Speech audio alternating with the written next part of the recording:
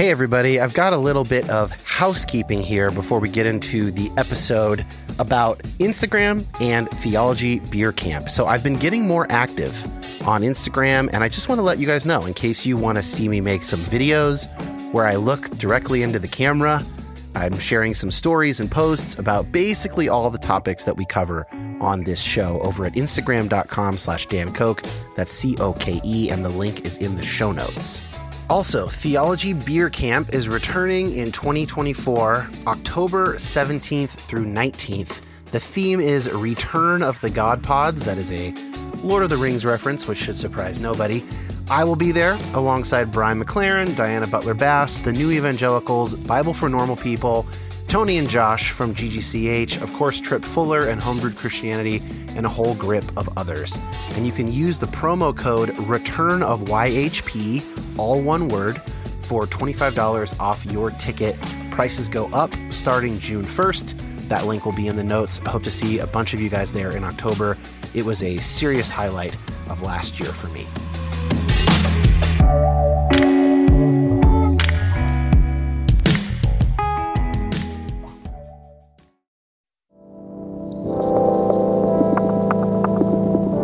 My name is Dan Koch. Like many of you, I've been on a complicated faith journey for a number of years now. And while I tend to find myself on the progressive side of Christianity, my goal is not to make liberal converts.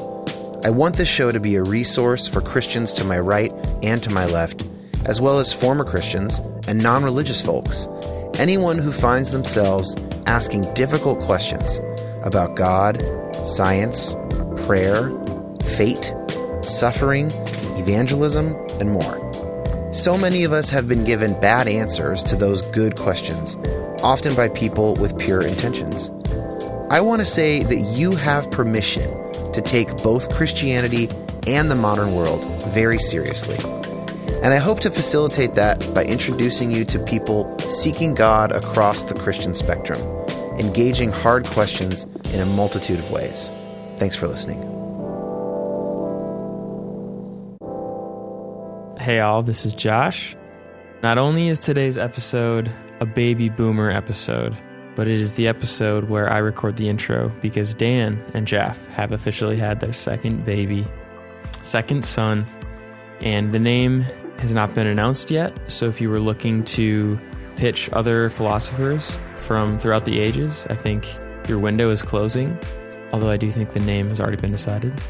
But we're really happy for them.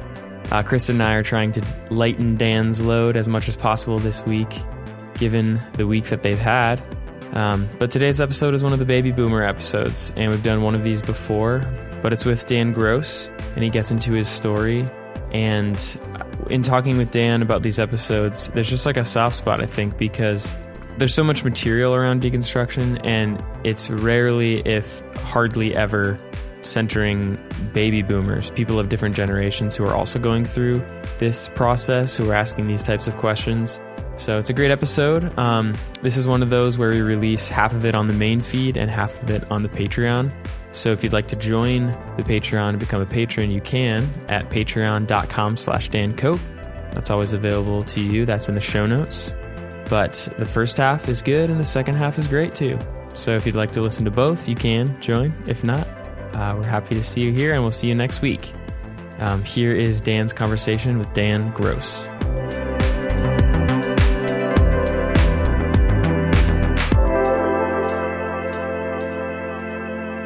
Dan Gross, thanks for being here for the second. It's been a year and a half now, probably since the first one, but the second entry in, I don't know how occasional this mini-series will be, but I'm very interested in this topic. Baby boomer, deconstruction, faith change, whatever you want to call it. There are some real generational differences between what I and my friends as millennials have gone through, what younger Gen Z folks go through, a little bit older Gen Xers, and then people our parents' age, like yourself, boomers. So I'm really grateful to have you here to talk with me about that. Yeah, I'm glad to be here. Thank you. A little background for people who don't remember that episode. It is from, as I said, about a year and a half ago. I had Joe Bishop on, He was a therapist for many, many years, and I think he just retired, but had a lot to say about people of your guys' cohort and the different ways that, in his case, and as in mine, evangelical Protestantism, leaving that group as a member of essentially the Jesus generation and having had a lot more time in those spaces than, for instance, your children, people my age, had in those spaces. And I just have continued to be fascinated by this topic. So what I understand from a conversation I had with you, we've hung out twice now at successive theology beer camps with Tripp, is that you and your wife went through what we might call a deconstruction process about 15 years ago. So in the mid late aughts. But since then, you have been a part of groups of friends and circles and done some lay work within the church more broadly, where you've seen a bunch more of people of your generation go through a similar thing. So I'm interested in both your experience and kind of what you've picked up on through those others. Yeah, I'm going to correct you a little bit. I think my wife's been deconstructing for 35 years. Okay. But it took you 20 years to catch up with her, or what? Yeah, I'm the slow one. As happens to a lot of victims of sexual abuse in her 30s, all that came to the surface. Mm-hmm, and she dealt with some really severe depression while we were trying to homeschool. That was challenging. Wow. You don't say. I think 6 months of homeschool at one point was the kids sitting in bed with her while she read to them, because that's what she could handle. Yeah. But I think one of the main things that happened, because of the medication she was on, we had to meet with a psychiatrist. I think it was quarterly. And he was an amazing guy. It was an old Jewish guy, and he did more for her in 15 minutes than all the therapy she went through with all the regular MFTs. Yeah. And the biggest thing he said was, I'm not here to change your religion. I'm not here to tell you shouldn't believe in your religion, but I think what you believe is harmful to you. And you need to look at it and see, maybe you have some wrong ideas about who God is. Never heard that language before. It's pretty direct, especially for a psychiatrist. Although it's always helpful to remember that in those days, even as much as 10, 15 years ago, as little as 10, 15 years ago, as I understand it, psychiatrists did a lot more therapy than they tend to do these days. And a lot of that's because of shortages of labor and, more people requiring medication, stuff like that. But regardless, psychiatrist or talk therapist, psychotherapist, that's some pretty direct language. And, sometimes that's warranted, and sounds like in this case, it very much was. I just gotten a picture of a building with a faulty foundation, and all the walls were crooked and the windows didn't fit, and everything had to be torn down, including the foundation, to build something that was correct. And that gave me peace to watch what she was going through, because it was tough having small kids and dealing with all that. I'm sure. So she was in and out of therapy. She's doing tremendously better. I mean, it was really good, all the stuff she worked through. But through that, we started to come to the realization just how different her and I are. I grew up in a home. My parents were Christians. I never doubted that they loved me. It was really unconditional. It wasn't perfect. My mom's severely codependent. They're both children of alcoholics and all the baggage that comes with that. But it was a good home overall. And fairly early in our marriage, my wife and I realized I grew up never doubting their love, and she grew up never feeling loved. So we were just opposite ends of the spectrum on that. Can you speak a little bit to how that, obviously to the extent that you feel comfortable speaking for her, how did that affect your kind of baseline default view of God? Because there's some research around that, sort of how we view our parents. You can use attachment language there, secure or insecure attachment, and that can have effects on what people assume or believe about God. Do you have a sense of kind of what those baselines were? Especially coming out of a conservative fundamental church, the penal substitution whole doctrine of atonement didn't hurt me, because I had a more healthy view of God's love because it was reflected in my parents. One other thing that kind of brought this home to us, our daughter, we adopted her much later in life. She was raised in a very fundamental homeschooling, quiverful kind of family. Wow. Yep. And we ended up adopting her, and she was going through young life, and she came home one weekend for some training. She had been living with us probably 10 years by this time. And she said, this was the first time I heard somebody talk about God's love, and I understood it because you guys have loved me that way. Wow. So it's possible to get out of that, but I've seen it in my daughter and my wife. It's really hard to walk away from that when you don't have that attachment as a child. Trying to recreate that with a God we can't see, feel, or touch. Right. It sounds like Kathy kind of had to go through a deconstruction process because of essentially worse life experiences growing up than you had. Yeah. Maybe if you could contrast that, like once you did go through deconstruction, you personally, I would imagine it was a bit more like my experience where for the most part, it's not an issue of whether you are accepted by God and whether the present and future are precarious, but more a question of like, what's the best way to understand God? And there's some pain in that. And we'll talk about the sources of pain. But maybe at that sort of core relationship with whatever the divine is or our picture of God, that seems to have not been kind of the nub of it for you. Is that right? Yeah, not at all. Early on, one of the books, it was a set of 3 books I read from Brad Jerzak, More Christ-Like God, More Christ-Like Way, More Christ-Like Book. And there's a quote in there that was kind of has been my anchor through all of this because I felt secure in my relationship with God when I started this.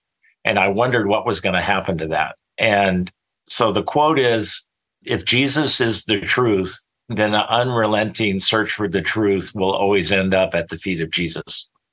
So on my journal, that's the top line in my journal. And I hold on to that going, okay, I'm actually looking for the truth. I'm getting way out there. I'm reading some things that are just, I joked about being in the same room with John Dominic Crossan. Yeah, I would have burst into flames 30 years ago. Yeah. The liberal Jesus seminar scholar who was at Theology Beer Camp with us in October. Totally. And I had those associations with him too, growing up evangelical. I remember, I think I've said this before, but I remember being at Barnes and Noble, like as a college kid and thinking like, oh, what a shame. Anybody who just walks over to this Christianity section, how are they going to know that these books are leading them astray, but these books are going to be helpful for them? And really, Crossan and Marcus Borg, they were kind of the top 2 names of like the scariest writers on there. If it was today, if I was a college student today, it'd be Bart Ehrman probably. But there's always somebody like that. And I get and like what you're saying about, all truth is God's truth, essentially. Like if God's true, and then like, what do we have to be afraid of looking for the truth? However, I think there's something really interesting in what you were saying there, and I haven't heard a lot of people express this, so I kind of want to zoom in on it for a second. This idea of because you had a loving and supportive and basically positive experience with God in a more conservative setting, there's a worry that you will lose that warmth and that relationship. And I think that goes kind of underreported or maybe under-identified as some of the stakes for people who go through faith change, especially people who go through it more in the way that you did, which was more gradual, not the result of like a shock to the system, which is what your wife, Kathy, had to go through, right? So a lot of us end up in this space because of a shock to the system. Something happens to us. Someone in our church community acts evilly, and we are sort of burst awake from a dream and then putting the pieces together. But for people that's not their experience, who are not sort of thrust into that change, I think that makes a lot of sense of like, hey, so many things about this have worked very well for me, including a loving relationship with the creator of the universe. Is this really something that I want to kind of throw up in the air and like gamble with, essentially? When it came down to me, it was giving up certainty. Yeah. That has probably been the scariest thing. Yeah. Brian McLaren calls this, the stages of faith. The first stage of faith is certainty. And moving out of that, it's scary because there's a lot of, when you feel secure in your certainty, you're giving that security up, and it's scary. And there's been times, there's been weeks, I don't know, months maybe, where it's like, am I okay? Am I really doing this right? Yeah. But what's really helped that a lot is learning about meditative and contemplative prayer. That has been really important for both of us. Yeah. And Kathy's way better at it than I am. Well, first I'll just say, you've mentioned Brad Jersak and Brian McLaren.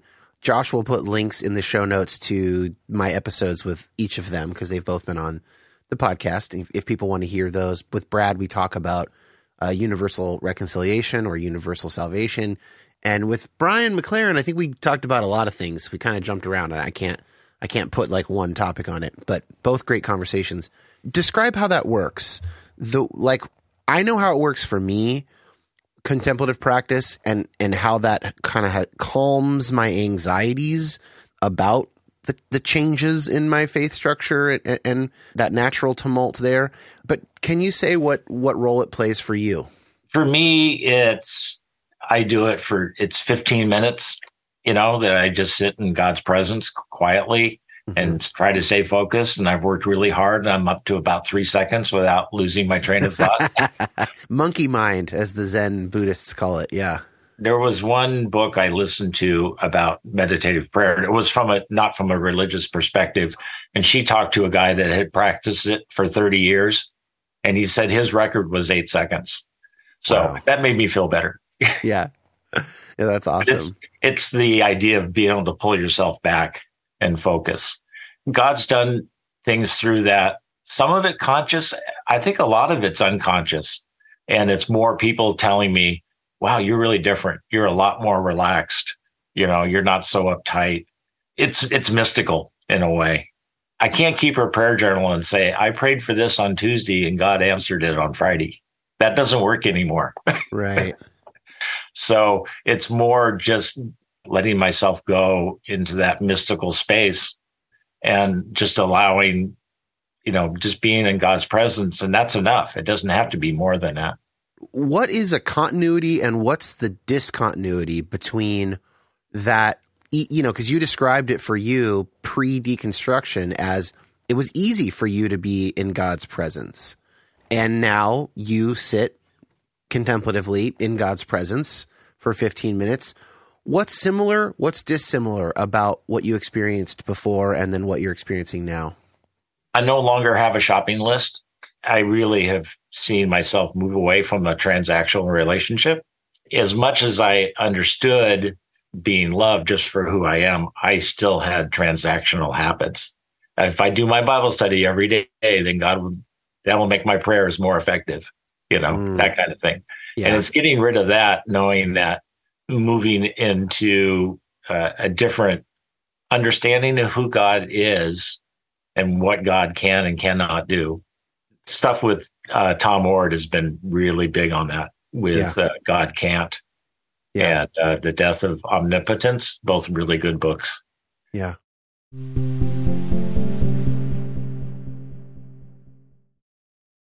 So your wife, being a survivor of sexual abuse, obviously different set of experiences. Psychiatrist comes in and says, hey, I think some of the stuff you believe is actually harming you. You're there supporting her, but that's not your story. What I'm wondering is, what's the first belief that Kathy identified as harmful that also registered to you as either harmful or at least wrong, and that you kind of had to start thinking through, even if it was a slow burn, as you said? Yeah. I think one of the things that she's been very gracious about is when I come back to her and say, look at this great thing I learned. She went, yeah, I learned that 15 years ago and you told me I was a heretic. We're both avid readers, so we read a lot. He's a Catholic priest, and I'm blanking on his name right now. Henry Nolan. And yeah, Henri Nouwen. Yeah. I Yeah. think that's how you pronounce his name. I don't know that for sure. He was really big on her having a more healthy view of God. Mm-hmm. But it was really hard for me to accept because she's reading this Catholic guy, you know. Yeah. What had you been taught about Catholics up to that point? They were going to burn in hell with everybody else that wasn't like me. Yeah. Being around Catholics was that I had to grow in that. I know that now you're in the Ventura, Southern California kind of, I guess that's the border between Southern California and the central coast of California. Yeah. Was all this taking place kind of in that same geographical area? Were you kind of down there? Uh-huh. Okay. It sounds like Kathy had to start changing her thinking and the way she related to God and her faith earlier because of her life experiences. But around 15 years ago, as I understand it, like you guys actually had to leave a church and kind of go through the more nuts and bolts of changing and doing something different. Is that right, timeline-wise?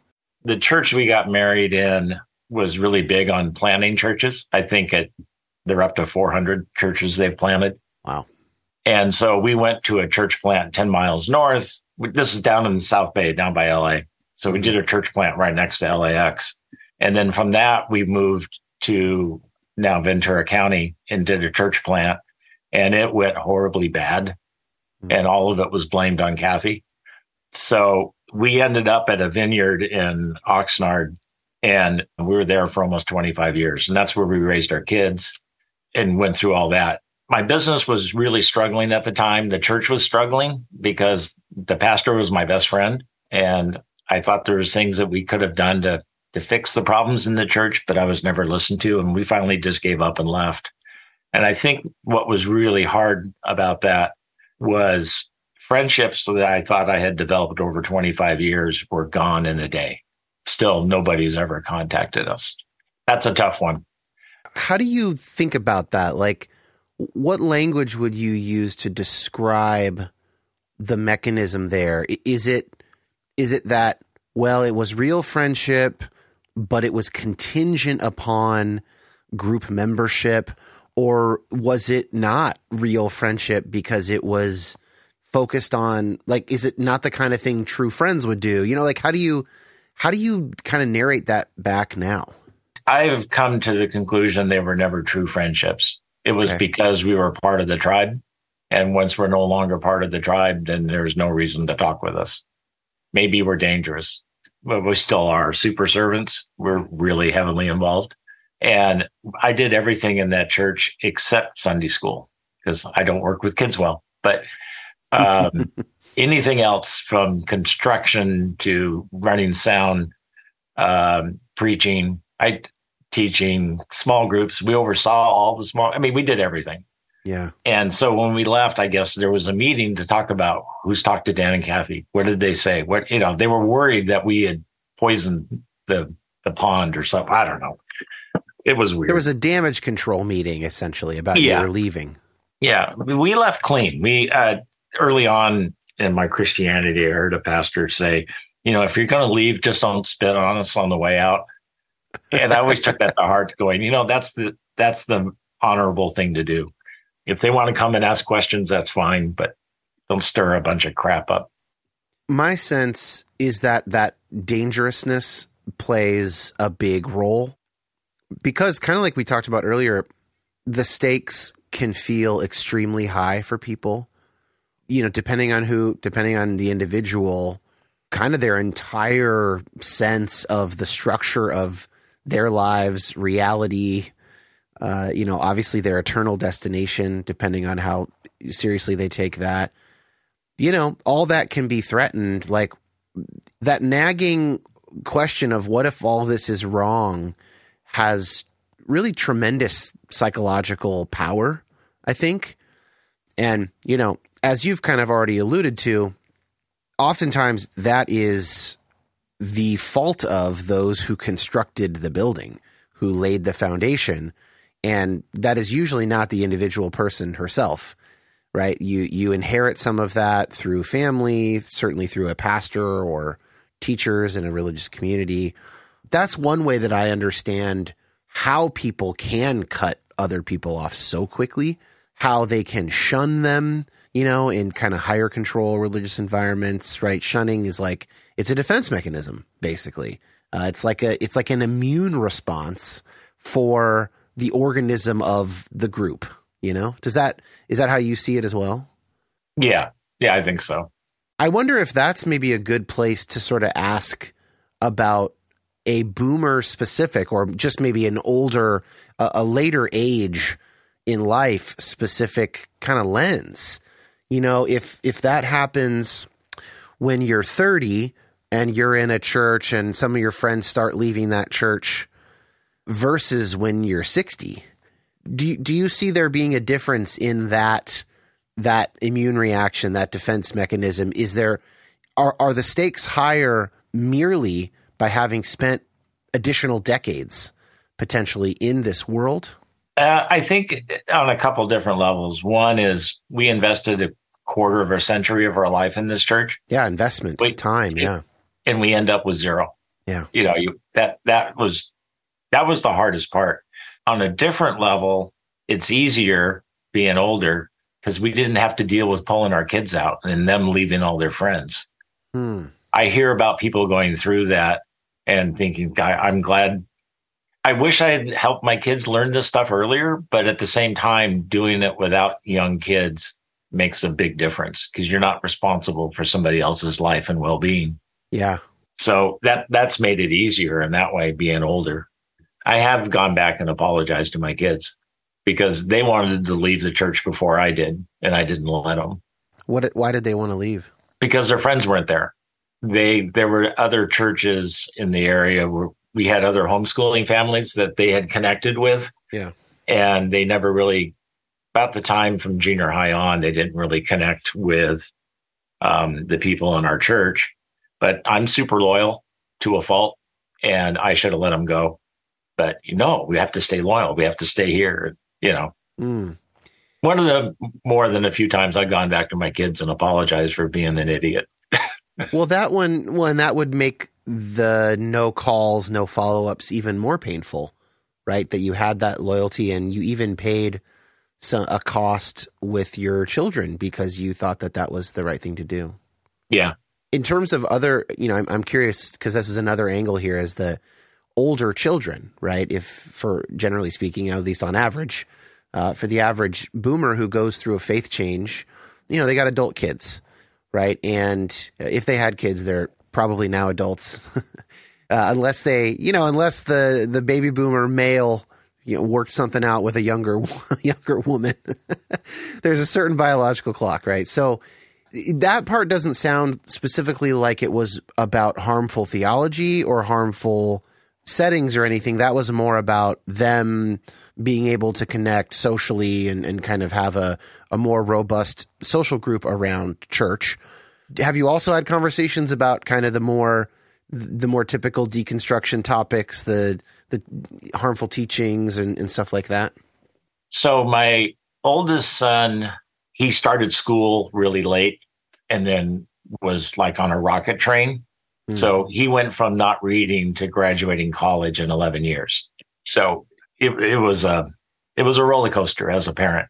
He went to a 4-year college when he wasn't even 16 when he transferred to a 4-year college 100 miles away.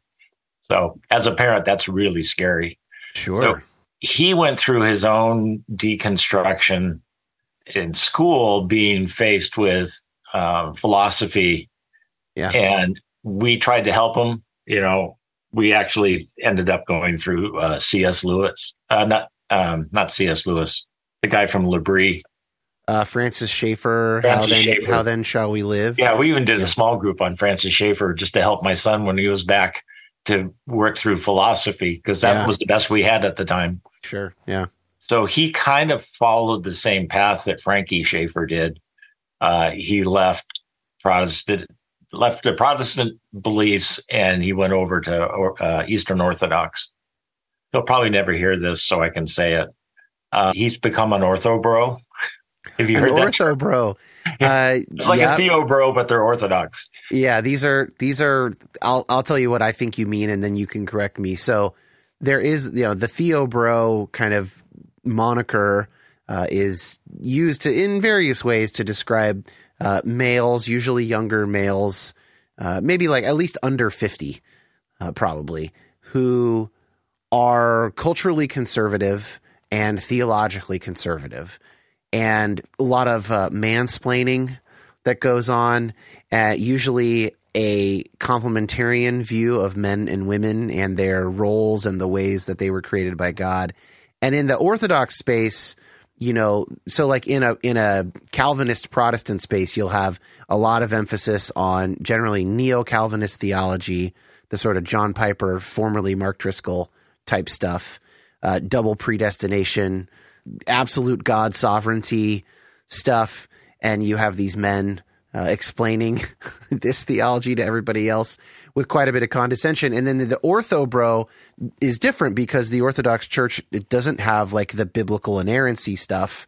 They've got the binding teachings of the unified church up through the 12th century and all this tradition. But as I've experienced it directly with some Orthodox monks and other folks, like there is like, not dissimilar to what's going on in Russia culturally, a real emphasis on masculinity, a real tendency to be very critical of queer sexualities of any kind, the sort of feminization, quote unquote, of the West and of culture. How did I do? Yeah, I think that sums it up. The way it was explained to me, because I was trying to understand how I can read Brad Jerzak, who's thoroughly Eastern Orthodox, but full of grace and love and open to, pluralistic, the whole thing, affirming. And my son, I couldn't. And the way it was explained to me is they've left the Protestant belief system, went to Eastern Orthodox and brought their fundamentalism with them. The church that my son attended, the Eastern Orthodox church he attended here when he was living in Orange County, was founded by a bunch of Campus Crusade staff that moved to Eastern Orthodox like 20 years ago. Yeah. And that's really common. Like a lot of people at Christian colleges will make that turn. It's almost like, 5% of your class. If you start up at Biola or Westmont or Wheaton or whatever, like you can count on 5% of your cohort eventually becoming Orthodox, Yeah. And it's not a huge number. And some people do it not, like, to be clear, not for ortho bro reasons. I was just at one of my very best friends. I was just at his chrismation, which is like confirmation, a year ago, and he absolutely did not do it for ortho bro reasons. He is very drawn to the beauty of the theology, the liturgy. He's had tremendous relationships with some Orthodox priests, and he made the jump. Crossed, what do they call it? Crossing there's like some river between East and West. I haven't heard that. I don't know. There's maybe some river that went down the middle of Constantinople, now Istanbul. I forget what it's called, but he did that, and not for these reasons. I'm sorry to hear that that's sort of the current state with your son, and I hope that, like, is there still relationship there between the two of you? Yeah, but if we bring it up, if we start to talk theology, it's pretty much monologue. You have the inverse of what the average listener of this show has when they get together with their parents. Yeah. Now, my daughter, she had a lot of trauma, a lot of church trauma and sexual abuse trauma from her bio family. She's left church. She hasn't left God, but she's left church. It's just too triggering for her. Yeah. And she still has a relationship with God, but her whole friendship thing is totally outside of church. It's just, she has no connection at all.